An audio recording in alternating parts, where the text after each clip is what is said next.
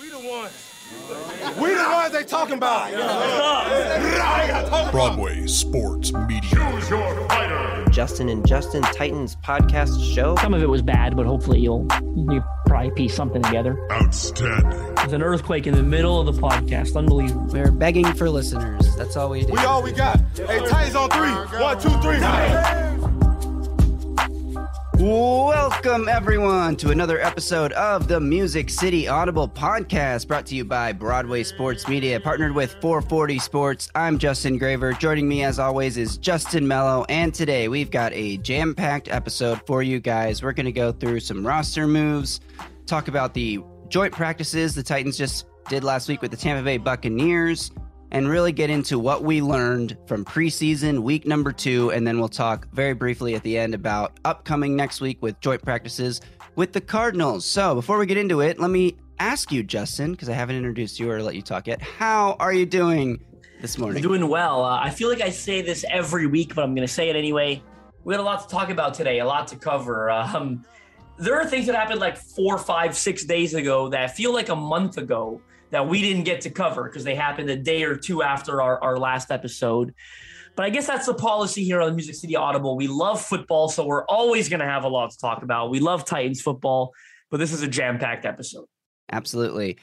We are going to start here with the 7 cuts the Titans made recently. So last week, 90-man rosters had to be trimmed down to 85. Titans ended up cutting 7 guys because they traded for one and claimed another off waivers. So all in all, turnover of 7 players. The 7 guys who were cut were wide receiver Josh Malone, Carson Green, Briley Moore, Deontay Burton, Jordan Wilkins, Haskell Garrett, and Elijah Benton. Now, a handful of those names, most fans probably didn't even know were on the roster, but some other guys like Josh Malone, Jordan Wilkins, well, they play skill positions, so we've seen them more. And, you know, Josh Malone had a lot of hype coming out of the offseason program back in the spring. So interesting to see his name on this list. But at the end of the day, none of these guys really had a chance to make the roster anyway. And I think that, you know, we knew that. But now it's obviously they are gone. So they definitely won't be on the team. Any thoughts on any of these guys specifically? Yeah, the two I'll quickly touch on. Josh Malone, the first one, had a lot of hype, out of the offseason program. An interesting redemption story being that he was a pretty good receiver at the University of Tennessee coming out of college.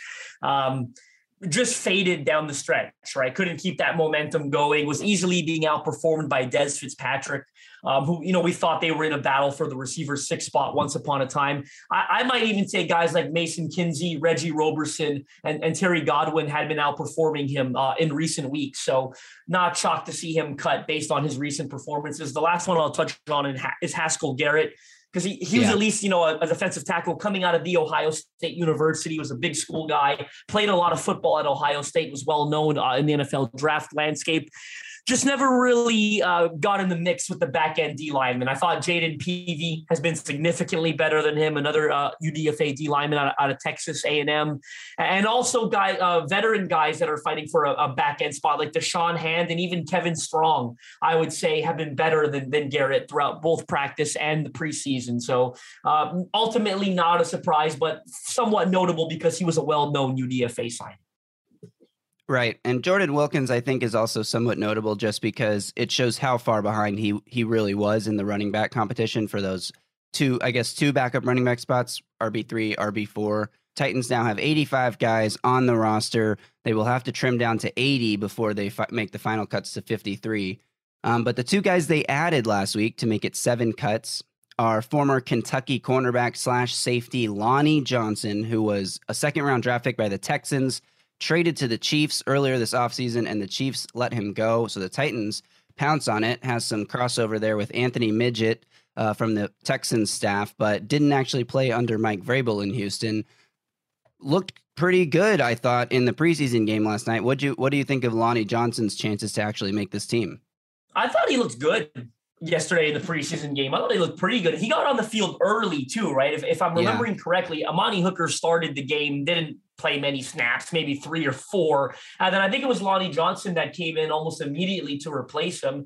Couple good reps in coverage on tight ends, right? First thing here is you said it, versatile DB, corner / safety. I thought that was pretty much confirmation yesterday that the Titans view him as a safety.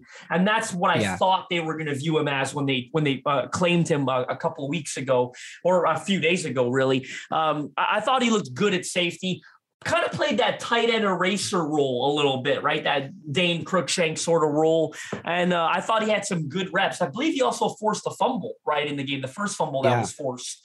So I really liked the look of Lonnie Johnson. Look, when they claimed him, I'm not going to lie, I thought it looked, obviously, hasn't lived up to expectations as a second-round pick coming out of Kentucky for the Texans. And then for Kansas City to trade for him and then cut him so quickly, that was a red flag for me, right? I'm like, that's not like they traded for this guy and they gave up on him awfully quick, right? So not a good sign coming out of Kansas City there. But I did like what I saw yesterday. And I'm based on that performance, I'm starting to feel like he might have a chance to make this roster. I think he does, just because the back end safety depth, like they clearly aren't happy with it.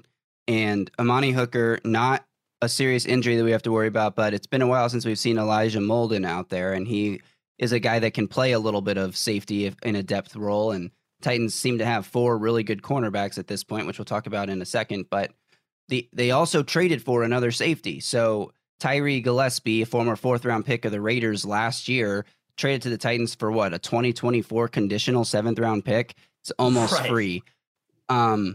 But this competition they're clearly adding at the safety position, and guys who should or could play special teams as well, makes me think that at least one of these 2 guys has a chance to make the roster, if not both of them, because they clearly don't like what they have behind Hooker and Byard at safety. This thing is starting to get really jumbled at safety at the back end of the position. Yeah. And I'm glad you said that, because I thought Tyree Gillespie was pretty good last night as well. I thought he kind of showed out on a couple of reps. And another guy we probably we're going to comb over unless I bring him up right now. I thought Adrian Colbert looked pretty good as well, right? Another back end safety that they signed a few weeks ago. So this thing is going to be tough to predict. It's getting real jumbled. AJ Moore didn't play yesterday. I don't know why he didn't play. I'm not sure if he's nursing an undisclosed injury. I don't recall seeing anything throughout the week, though, that he was banged up. So that's really interesting that AJ Moore didn't play. I think he's starting to lose a lot of momentum, right? This is a guy they signed to a 1-year contract worth $2.5 million. I believe most of that is guaranteed, right? Typically, when you sign for 1 year, most of it's guaranteed. So a little concerned about his chances to make the roster now. I'm not so sure that it's as much of a sure thing as it was when they initially signed him, right? It felt like he was coming in to replace either Dane Cruikshank or even Matthias Farley, another guy they let go in free agency. So this thing's getting jumbled, man. And Theo Jackson, the 6th-round pick out of Tennessee, hasn't been on the field much lately with an injury, right? It wouldn't totally shock me if he ends up on the PUP or even season-ending IR, right? If they think it's going to take too long for him to get back, don't be shocked if they just go ahead and stash him. Right. So especially because they're liking some of these other guys, right? Like Lonnie Johnson and Adrian Colbert. So I really don't know. I'm not going to pretend like I know what's going to happen here at safety. So there's a lot of different directions this thing can go over these next 2 short weeks, basically, until they got to make these decisions. Yeah. And we'll get more into the game in a second. But just while we're on the subject here, Lonnie Johnson was tied for the team lead in defensive snaps played, along with Josh Kalu. He played 37 defensive snaps last night, and he also played 7 special team snaps. Sorry, we are recording this on Sunday morning, if that doesn't become more obvious by how many times I'm going to accidentally say last night. But on Saturday night, Lonnie Johnson played 37 defensive snaps, 7 special team snaps. Gillespie only played 10 snaps on defense and 1 special team snap. So I don't know if that means anybody is ahead of anybody at this stage, because I think they're just trying to get their new safeties a lot of reps in what is a very complex defense with a lot of coverage units that, the coverages they deploy cycle after the snap, or they're trying to disguise what they're doing, and they have very complex rules that everyone is trying to learn. So getting these guys more snaps in this kind of setting doesn't necessarily mean anyone's ahead or behind of anyone. I just think they're trying to get them a lot of reps. So I'm not going to read too much into that from Saturday night's game. Can I ask a question? How many snaps did Adrian Colbert play by comparison? Adrian Colbert played 18, so right in between those two. I think Lonnie's probably in the driver's seat. Colbert's probably trailing him a little bit, and then Gillespie's trailing both of them just by a little bit as well. So this thing is tight. Yeah, definitely. So we'll talk more about that as the weeks unfold. We'll see what happens when they cut down to 80. 5 more cuts coming Tuesday. So by the time you listen to this episode, that might already happen. Tuesday, the 23rd, 5 more cuts coming. Right. So we'll see how the roster unfolds. But since those cuts, the Titans practiced last Wednesday and Thursday against the Tampa Bay Buccaneers in Nashville with some joint practices. Obviously, Tom Brady's not out there. There's a theory/rumor going around that he's taking time away to do The Masked Singer. However, Benjamin Albright has a source who works on The Masked Singer who said that's not true. So who knows what's up with that? But or if you can trust Benjamin Albright, that's on you. Friend of the show, but hey. So anyway, Titans practicing against the Bucs with no Tom Brady. So lots of reps against Blaine Gabbert and Kyle Trask, who are, how do I put this nicely, very bad at quarterback. So how much can we really learn from these joint practices? How much can we take away? I think we can look at how the offense did, how certain individual guys on the defense performed. And I think the place I want to start with joint practices is Caleb Farley, because I think he was kind of the story of the week. Just in terms of Wednesday, got beat a few times, had a few wins himself as well, but didn't have the best day on Wednesday. Came back on Thursday with a really strong practice, multiple pass breakups, sticky coverage. I think that the development of Caleb Farley is going to be one to track for this season, because as his play rises and falls, so could the whole play of the defense, as he's kind of like that linchpin that holds everything together, in my opinion. But Roger McCreary looks really good too, and played with the first team defense last night and had a nice pass breakup. So what do you think about the reports coming out of training camp about Caleb Farley, and any other takeaways that you noticed? Yeah, I thought you kind of covered it there. I thought Wednesday was a pretty rough day for him based on what we saw. There was that one rep against Jalen Darden where he got relatively embarrassed, right? I mean, it's a bad matchup for him because Darden's such a small, twitchy, kind of a one-trick pony, but he kind of duped Caleb out of his shoes on the cutback and everything, and probably would have picked up a ton of yak if that was a real game potentially. But I thought he bounced back really nicely on Thursday, and we'll get into this more. And I thought he was, perhaps most importantly, was really good in the game, right, on Saturday night. So in terms of overall takeaways, I thought the joint practices kind of trended in that direction. I thought in general, Wednesday probably wasn't the best day for them. I thought the receivers struggled on Wednesday as well, weren't making a ton of plays in one-on-ones. And then Thursday came, and I thought the receivers were a lot better. And then the DBs were excellent on Thursday. You saw strings of 6, 7, 8 plays consecutively. The Titans DBs won them all, right, in those one-on-one drills against receivers. So I thought in general, Tampa Bay probably won the day on Wednesday, and I thought the Titans won the day on Thursday. And in relation to Farley, it's a bit of a question now. Is he the outside starter week 1, or is it Roger McCreary, right? I gave, Tic Tac, the Locked On Titans host, a little flack on Twitter for saying it was definitely going to be McCreary. I'm not ready to say that. But I think this thing is now kind of up in the air a little bit, right? I think it could be McCreary. I think it could be Farley. So I'm not going to sit here and pretend like I definitely know which one it's going to be, because I don't know that the Titans know yet. I think they're probably still figuring that out based on what we saw in Saturday's game and based on what we saw throughout joint practices. It seems like there's a universe where McCreary starts on the boundary, and then when they go to 3 receiver sets, they move Farley out there and move McCreary into the slot. Keep in mind, Elijah Molden hasn't been overly available lately, so that could also just be a result of Molden's unavailability. But there's a question here at corner, man, and I thought the joint practices added to that, and I thought some of the preseason action we saw added a little to it as well. Yeah, and I think it could be one of those situations where Mike Vrabel is looking around like, okay, what if Molden goes down? We have to be ready. Right. Or what if he's not ready to start week 1? We have to know what we're doing to function as a defense, and that could very well mean McCreary's outside and in the nickel for 3 cornerback, nickel packages. So, yeah. It's too bad. I just want to add quickly. You mentioned it's too bad Tom Brady wasn't there for those joint practices, right? I think Titans would have loved to have seen Brady just to give him a good feel on where they're at defensively, right? From a DB standpoint, I think they feel good about where they're at, but something about Brady, and I know they weren't rushing the passer obviously in these joint practices, but he gets the ball out so quickly. It would have added another wrinkle, right, to those receiver DB battles. So it's a shame we didn't get to see Tom in the joint practices.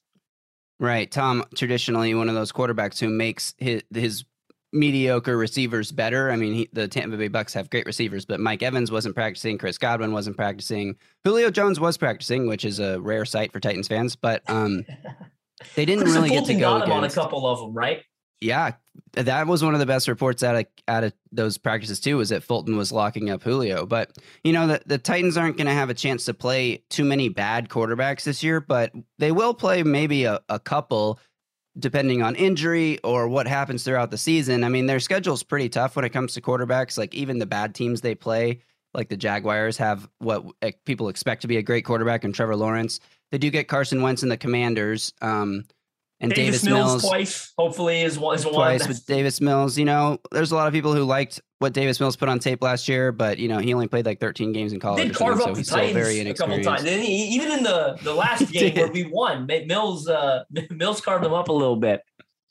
And they get Jalen Hurts and the Eagles, depending on what you think of Jalen Hurts as a passer, but they also have to play against Justin Herbert, Patrick Mahomes, Russell Wilson, Derek Carr, whatever you think of him. They get Daniel Jones week 1, so they'll kind of ramp up into this quarterback schedule. But it is interesting, just like when they do play a team who's playing their backup quarterback, you feel pretty confident anyway, but I'm going to feel really confident about this Titans defense because they made those quarterbacks in the preseason game last night look pretty bad. Any other thoughts from the joint recap or from the joint practice? I would say the right tackle battle is still very intriguing with Petit Frere getting those first team reps in Thursday's practice. And then we saw an extension of that last night in terms of the competition. What did you think about that battle that's going on still? Yeah, let's get into the preseason game, and we can start with that. I think we covered the joint practices well enough. I think I summed it up by saying Tampa probably won the day on Wednesday and the Titans won the day on Thursday, in my opinion. Yeah. Heading into the game, I think the most intriguing takeaway is what you just mentioned about the right tackle battle, right? Where Dillon Radunz did not look very good, right? I think that's the God honest truth. I think that's probably going to be the main talking point of Titans Twitter coming away. I mean, it might be Malik Willis. I could be wrong, but I think the Dillon Radunz thing is probably going to dominate a lot of the talking points because I thought he struggled, right? Particularly in pass protection. I thought he struggled. He was beat a couple of times. He had a false start. Petit Frere ended up having a false start as well. So that's worth mentioning. They tied 1-1 in the false start department. And I thought Petit Frere got away with one that wasn't called. I thought it was pretty clear that he was a false start. But it was the pass pro for Radunz that really looked concerning. I thought he was pretty good in run blocking. That's kind of the story on him, right? Coming out as well. I think people were very confident with him as a run blocker. Had some more questions in pass protection. More to do with strength and power because he's very athletic. This is not a guy that has an issue with athleticism. You can go look up the relative athletic score, the RAS score. He blew away the combine. He's almost a 10 out of 10 athlete at the offensive tackle position.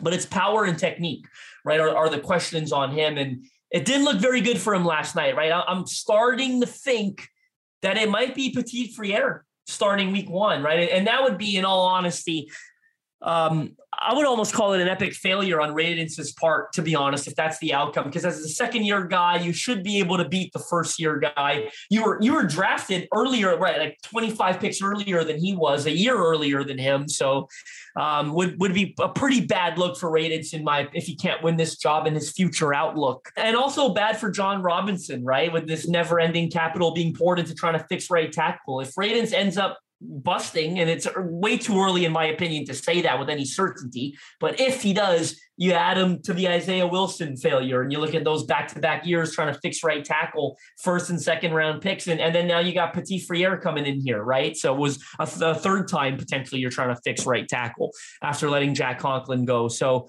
I'm curious to get your thoughts because I've been pro Radunz the entire time, and I'm not, I try to stay level-headed. I'm not going to overreact too much to last night's performance, Saturday night's performance for him, but I am starting to think that it might be Petit Frere at right tackle against the Giants. I'm curious to get your thoughts. Yeah, it's interesting because, again, trying not to read too much into the snap counts, but I think that is where we can learn more than anything what the coaches are thinking, more than anything else we see on the field. Radunz played 26 snaps at right tackle. NPF played 8 snaps at right tackle. Huge NPF difference. also played 26 snaps at left tackle, but that was, that's to see if he can be the swing guy. I think putting Radunz out there for 26 snaps at right tackle compared to only 8 for NPF might signal that NPF is slightly in the lead, especially since Radunz, on 15 dropbacks allowed 2 quarterback hurries. That's, 1 every 8 dropbacks is going to be a recipe for disaster there. So he's just got to be better. And I think maybe they want to get him more reps just to get him more. But then you look at preseason week 1 when he only played 7 snaps and NPF played so many more. So maybe that's just a rotational thing. Like this is Radunz's game to get more reps. Maybe they're trying to get an extended look at him to make a decision in this competition. But, the sooner they can pick a right tackle, because we know at this point, spoiler alert to anyone waiting for the end of the preseason, Aaron Brewer is your left guard. I think that's going to be more or less cemented in stone by this point.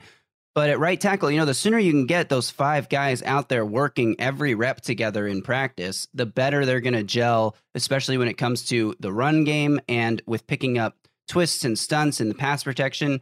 Individual effort is what it is, but they really do need to play together to learn how to work off of each other. And the longer they drag out the right tackle competition, I'm more concerned because, in my opinion, whoever wins this job, like maybe it's an indictment on Robinson not being able to fix the right tackle position as fast as he should or could have.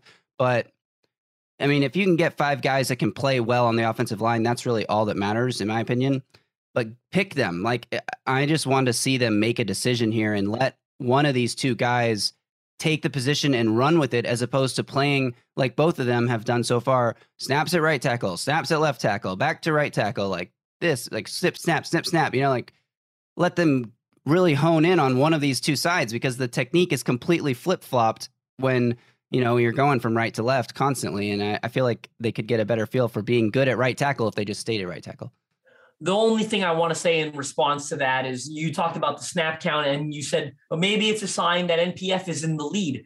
There's so many ways to read into the snap count. I almost go the other way. Like, I would think if NPF was in the lead, you'd want to give Dillon Radunz more snaps at left tackle to see if he can be the swing tackle. But they did the opposite of that, right? They gave NPF a bunch of snaps at left tackle. And you mentioned potentially a swing tackle situation, right? So I know I just said 3-4 minutes ago that I'm starting to feel NPF is in the lead, but this thing is kind of confusing, right? Like, I would like to think if that was the case, then you want to see if Radunz, or maybe they feel comfortable that Radunz can play left tackle because that's what he played in college and that's what the one start he had last year. So I don't know where this thing is going. All I know for sure is that was not a good showcase for Radunz on Saturday night at right tackle. And it was a pretty decent showcase for NPF, again, based on limited snaps at right tackle, only 8, but he also looked pretty good at left tackle.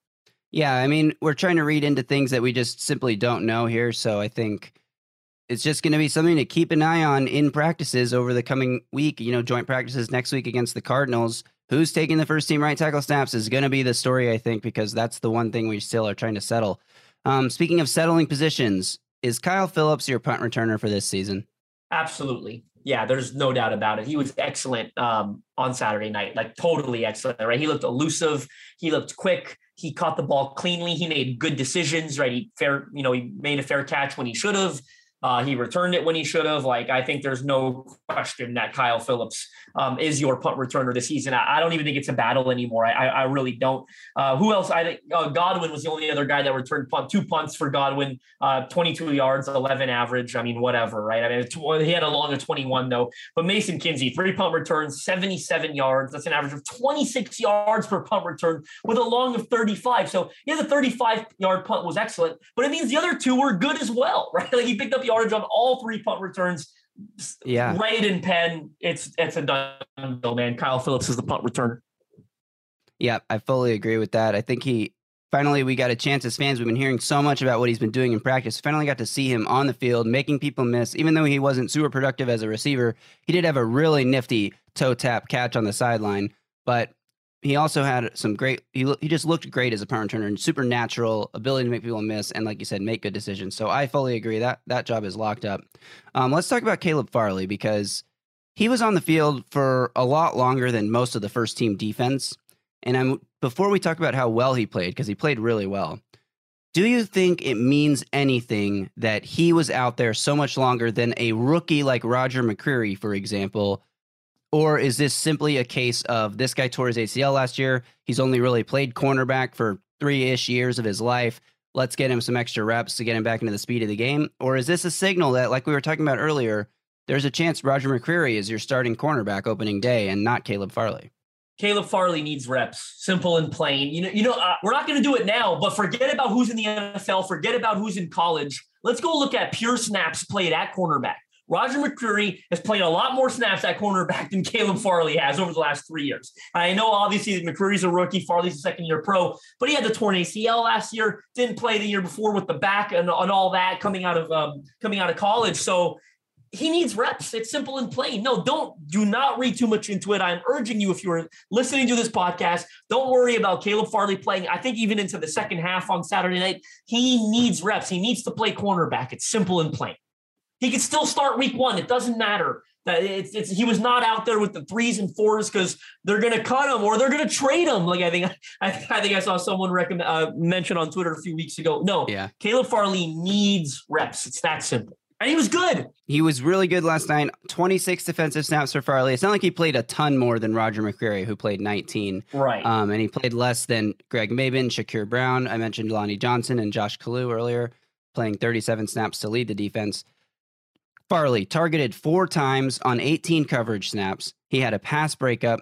PFF coverage grade was 48.9, which seems like it doesn't track with allowing 0 catches on 4 targets on 18 coverage snaps. So I'm not really sure where, at PFF, maybe he got beat and they dinged him points. He did get beat down the field on one play that was just badly thrown and the receiver couldn't quite haul it in. So maybe he got docked points for that one.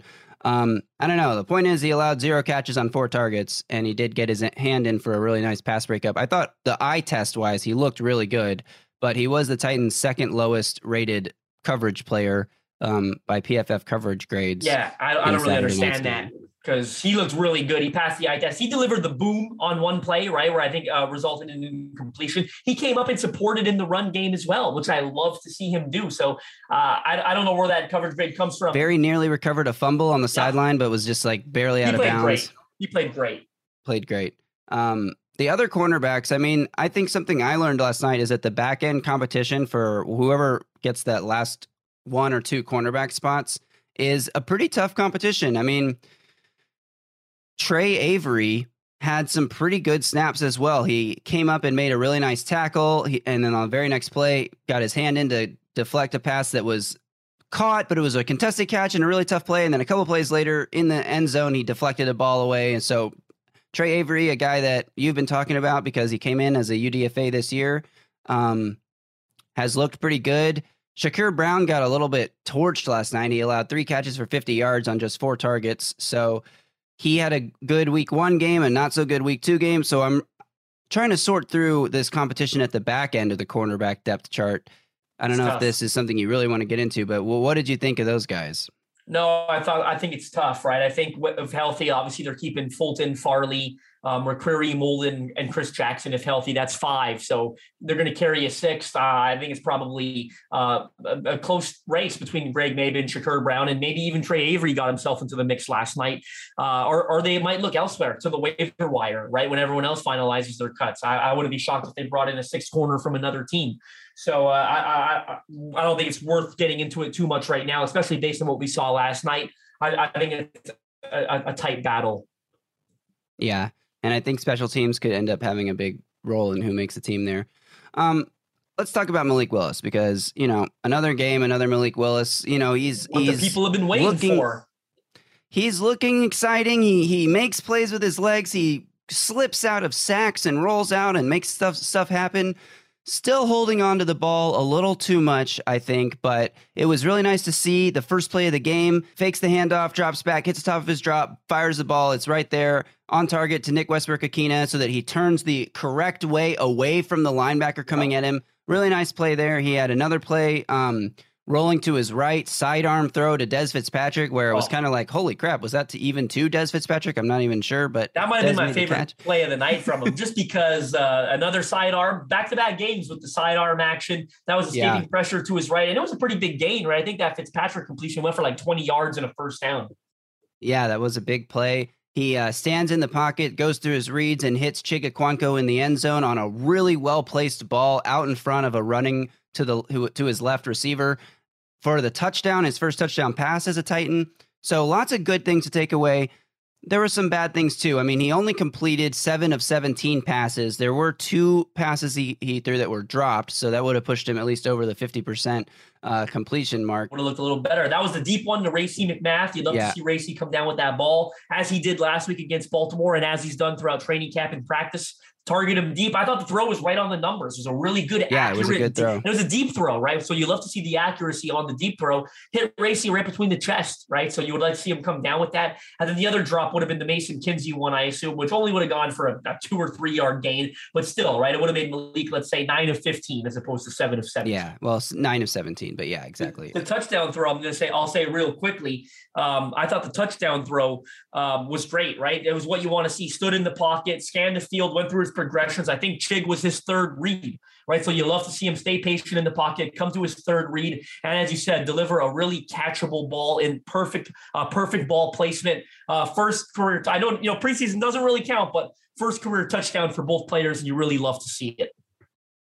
Yeah, exactly. And of those 17 passes with 10 incompletions, 1 was also a throwaway. So if you're really trying to drill down into the accuracy of it, right? 9 of 16 on target throws. He was sacked 3 times, took 3 sacks, had another time to throw metric of over 4 seconds, which is pretty high for NFL. By comparison, Logan Woodside was at 2.83 in Saturday night's game.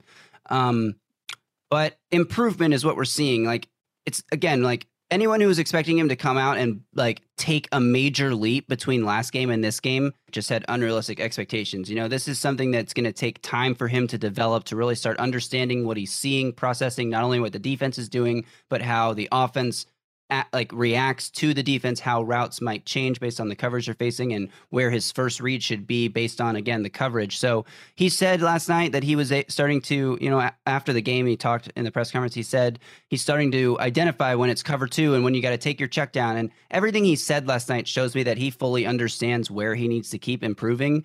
He's not there yet. And, again, like going from where he was last week to being like a perfect quarterback who's going to see everything right away and hit every throw that he needs to hit, that's not going to happen. It's going to take time. That's why he's always been a project. But I certainly feel even more better than I did last week. And that's a very poor grammatical sentence, but it actually makes sense if you think about what I'm saying. I felt better about him as QB2 after the first game. I feel even more better about him as QB2 after Saturday night's game, because it's not just what he's doing, it's also how Logan Woodside looks. But the main thing to me is that even if he can't execute the offense perfectly right away, the ability to make plays with his legs and just make the defense defend him as a runner opens up more passing lanes. And we saw the off script stuff. We just talked about the sidearm throw, another great play off script, making something happen, that he just gives me confidence that he could go out and win you a game. Whereas Logan Woodside, you'd basically be asking him to not lose you a game. And that's a huge difference right now. What did you think about Malik? Yeah, he had 5 carries for 42 yards as well. Malik Willis did last night. I agree with everything you're saying. I think it was baby steps, right? Like it wasn't a massive improvement, but the most important thing is it was an improvement. I do think it was better than it was against Baltimore. Still some, signs of indecisiveness where, especially I thought in the middle of his stretch, I thought there was a really poor stretch in the middle there where it felt like he was refusing to throw the ball again and it wasn't going to get better at all. But it did get better. Like the first throw to Nick Westbrook, I give credit for, but I also wonder how much of that was scripted pregame. It almost certainly was, right? So I wanted to see the stuff in between. Even the first throw of the third quarter, he hit it. It was an outside. I think it was an outside. I can't remember who it was, but it was an out. I think it was Des Fitzpatrick, actually. Yeah, a little stick route on the outside. Again, probably scripted coming out of halftime, right? So I wanted to see some of the stuff that wasn't scripted. There was a rough patch in the middle there where I'm like, all right, this guy's going to get pulled again for not throwing the ball. But it did get better. That's when the side armor came to Des Fitzpatrick. Again, I know that was off script, but the touchdown throw to Chig was a perfect example of him being willing to stand in the pocket, scan his options, remain calm, not take off running, wait for something to become available, and deliver a perfect ball to Chig Okonkwo for the touchdown. So it was better. Logan Woodside, it was rough again. I'm starting to really think it's possible that they really do just roll with the 2 quarterbacks with Malik Willis. You said it, right? Logan, 7 of 11, 56 yards, an interception. Again, playing with that terrible fourth quarter O-line is not doing them any favors, right? None of those guys probably have much of a chance to make the roster in all honesty, but it was bad, right? You want to see him hit Treylon Burks. You want to see him at least give Treylon a chance deep there. No, it's underthrown. And I thought Treylon getting some flack for not battling for it. I don't know what he could have done there, right? It was a duck that was underthrown right to the corner, essentially. So yeah, it wasn't even like Burks had a one-on-one there. It was into double coverage. So it was just like a bad decision and a bad throw. Right. No, I'm starting to think that it could be a 2 QB thing, which they would prefer. Let's be honest, right? Like they would love to be able to just carry 2 QBs and free up a spot for another guy on the team as they've done previously. So it might come to that now. I'm excited. I'm curious to find out because I don't know. I'm not saying one way or another what's going to happen for sure because I think they could still carry 3 and probably like what Malik Willis gives them from an intangibles perspective in terms of his mind, his IQ, and the knowledge of and grip he has on the offense. But I think it's becoming likelier that it's a 2 QB game with Malik. Yeah, and I think that is honestly, like you said, that's what they'd prefer. And we saw it a little bit in the joint practices. While we're on this topic, we didn't mention that Malik Willis was getting a lot more QB2 reps or reps with the second team during the joint practices. And Vrabel was asked about it in a press conference. And he said, like, it's nothing against Logan. We just want to get Malik more reps with the second team. And it's like, if Malik needs more reps, there's a reason for it. It's because they're trying to prep him to get ready to be able to come in and play. So I do think this is all leading to Logan Woodside cut, added back to the practice squad. We'll see if Atlanta tries to take him away because of Arthur Smith. But after this preseason, I can't see any other team wanting him.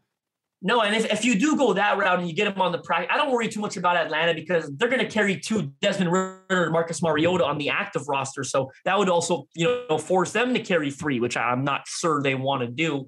And I'm not sure Logan would pick their practice squad over Tennessee's. I don't think that would make a ton of sense for Logan.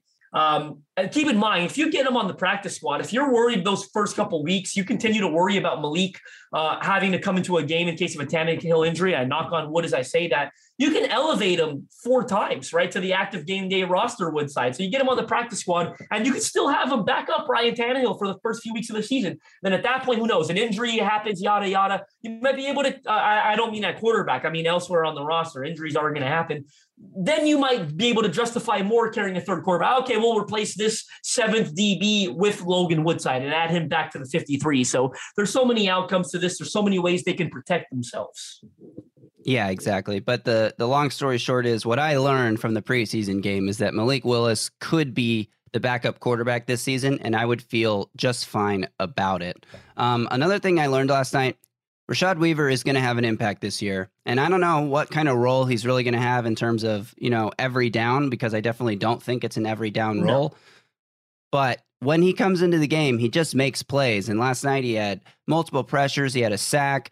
He had pressures. He had a tackle for loss. I mean, he's just he looks like a game wrecker on the defensive line. Strong player. His sack came on a really nice rush where he dipped and ripped through the offensive tackle, drew a holding penalty, fought through the holding penalty, still got to Trask and buried him into the turf. I mean, I just really like what I'm seeing from Weaver. Arrow continues to point up. No doubt about it. Of course, he's making this 53-man roster. Going to have a role as a backup guy to Harold Landry and Bud Dupree. Going to have a role. Really like him. Really like what we've seen throughout training camp. Mike Vrabel's been full of praise for him, which, again, means something when Vrabel's willing to do that and kind of stick his neck out for a young guy. Been great in both preseason games. I don't have a ton to add. I love what I'm seeing from him. Really excited to watch him. Hopefully he stays healthy this year. Of course, he had the freak, leg injury last year, prevented him from making an impact as a rookie. Really excited to see him play in year 2. Think he's going to have a role, come in as a rotational guy. That thing's pretty jam-packed too with Ola Adeniyi. David Anini had 2 sacks in the first preseason game, had a strip on Saturday night. So I don't think Weaver's in danger of losing his spot to someone like Anini. And I don't mean roster spot. I mean snaps, right? But that thing, it's a good problem to have that you're seeing a lot of production from these backup pass rushers. You like all 3 of them. I don't know that they can keep all 3, being Weaver, Adeniyi, and Anini. Geez, try to say that. Weaver, Adeniyi, and Anini. I don't think you keep all 3, but it's a possibility. But I think Weaver is probably the number 1 backup at this point. Yeah, I mean, I think you might have to keep all 3 at this point. David Anini had another terrific game, and Pro Football Focus graded him at a 90.8 pass rushing grade. He had another sack that he poked the ball out. Adeniyi had a sack as well. And then other guys that popped on the defensive line. I mean, DeMarcus Walker was in the backfield all night, it felt like, whenever he was on the field. Jaden Peavy showed great hustle on one play, great effort, great hustle. They pointed out on the broadcast. I like Jaden Peavy. I still like him. Yeah, and Deshaun Hand got in the backfield for a sack, too, on what looked like a really nice rush. They're stacked at this position group. It's going to be tough to make decisions. Murchison had a big TFL. That was huge for him. That's right. Being that he's on the roster bubble, he paired up with Naquan Jones for that TFL. It was a big play for Laurel to make. Yeah, and Chance Campbell, while we're on the subject, had 2 pass rush snaps and got a hurry on one of them, and he also flew into the backfield for a TFL on one play that looked, like he was keying really fast. Had good coverage, too. Yeah. Good coverage on a couple plays, Chance Campbell. He's looking more and more like another late-round J-Rob linebacker find, potentially. So we'll see if he even gets a chance to play, but he's getting a lot of reps right now with all the injuries to the position. I want to quickly shout out Josh Kalu as well. I think it's become a habit of mine to shout out an underrated guy quickly on this show and make sure that we cover all of these guys. I thought Josh Kalu played really well last night, forced a fumble on one play. I think that was the one that didn't go down as a recovery because they ended up being out of bounds, but that's not the takeaway, right? The takeaway is that Josh Kalu forced a fumble, right? And I thought he looked really good. Titans legend, Joshua Kalu. It's the second stint here. Everyone knows him. Everyone remembers that blocked field goal against the Chiefs a couple of years ago. Thought Kalu played really well last night, got banged up. I hope it's not a serious injury. I think it was a groin they ruled him out with, but I thought he looked good, and I think he's got an underrated chance to make this 53-man roster because he's great on special teams as well. As we all know, He's so good on special teams, and he doesn't look like a guy that's incapable of playing defense. I thought he looked really good. Yeah, so we'll hope that he is healthy because he was sitting on the field kind of like shaking his head like, man, I don't know why it won't stop bothering me. So you could tell he was trying to fight through it and ultimately couldn't. Speaking of special teams, though, we got one more position to talk about here. We talked about it last week also, the punter battle. It was Stonehouse's week to show us what he's got, and I thought that, the raw talent was there and the tantalizing leg that would, allow him to unseat Brett Kern as this team's punter was there, but it's the little things, right? You want to talk about that a little bit? Yeah, I do. Obviously, the 68-yard punt is going to get a lot of coverage on social media, rightfully so. It was a hell of a friggin' punt. It was unbelievable, right?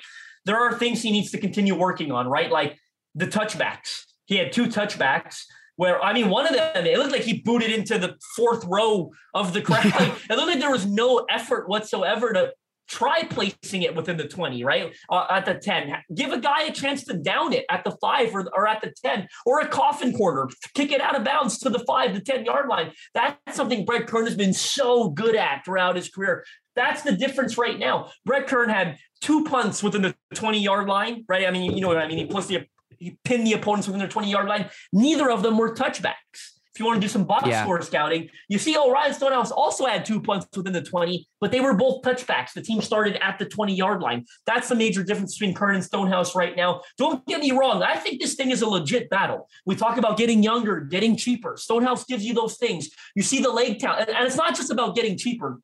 It's about, Brett Kern's not going to be your punter for the next 10 years. So if you can find that guy now, that's awfully tempting. I get that. And that's why I think this thing is a legit battle. But when you look at the raw numbers, the raw mechanics, Brett, Stonehouse has to get better at trying to pin a team back there, right? Like that one punt, it was honestly confusing to me. I'm like, wow, he just punted it like right out of the end zone. Like he punted the thing as hard as he could.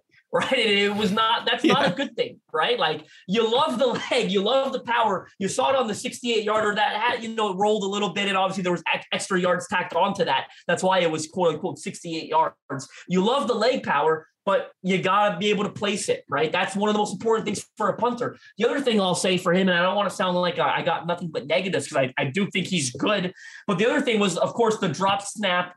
Picks it up, runs for a first down. That was awesome. It was funny to see. But again, I think Mike Vrabel's the kind of guy that's going to harp on the drop snap more than he's going to harp on he picked it up and ran for a first down. Well, did you hear him after the game? They asked him, what'd you think of that improvisational play? And Vrabel just goes, well, I think he's got to catch the snap.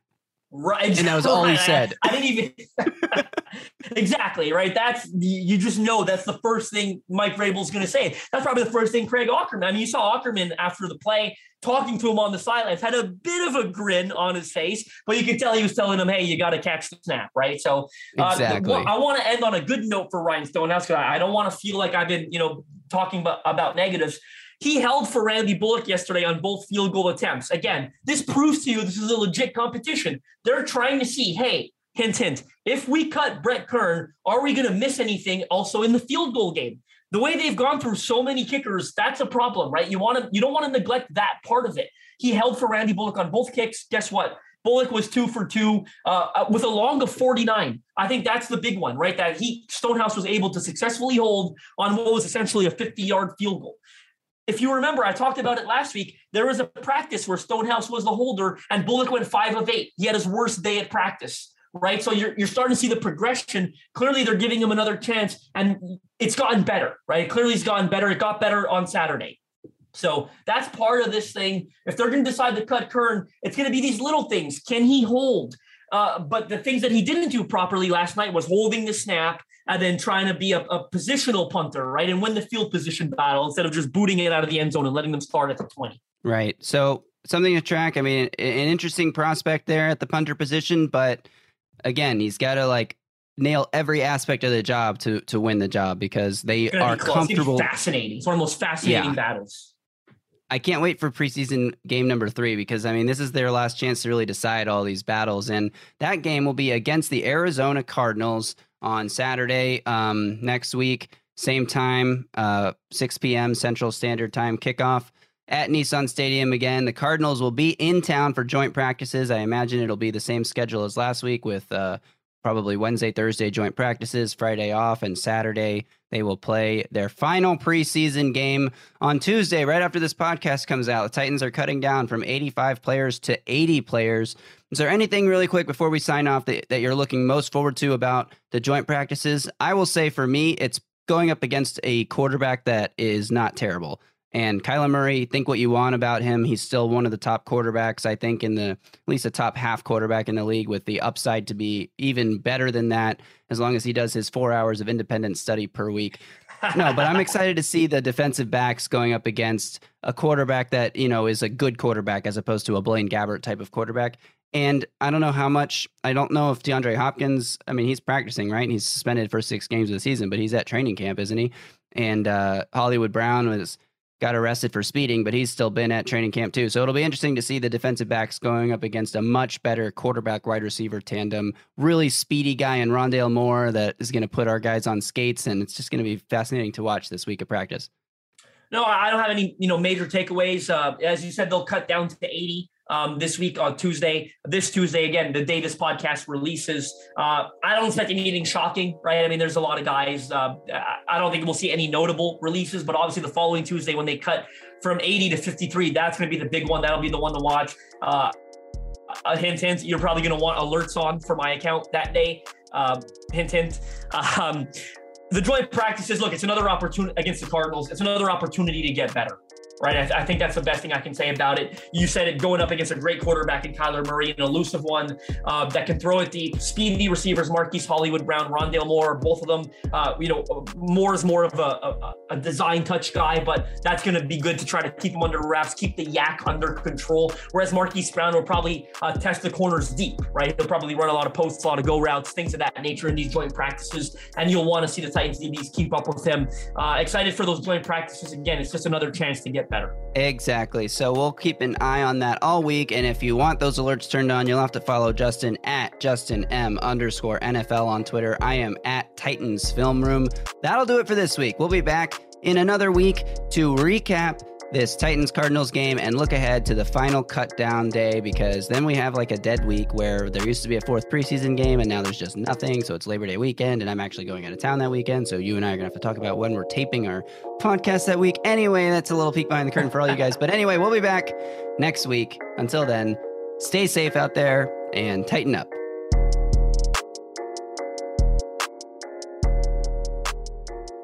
A Broadway Sports Media production.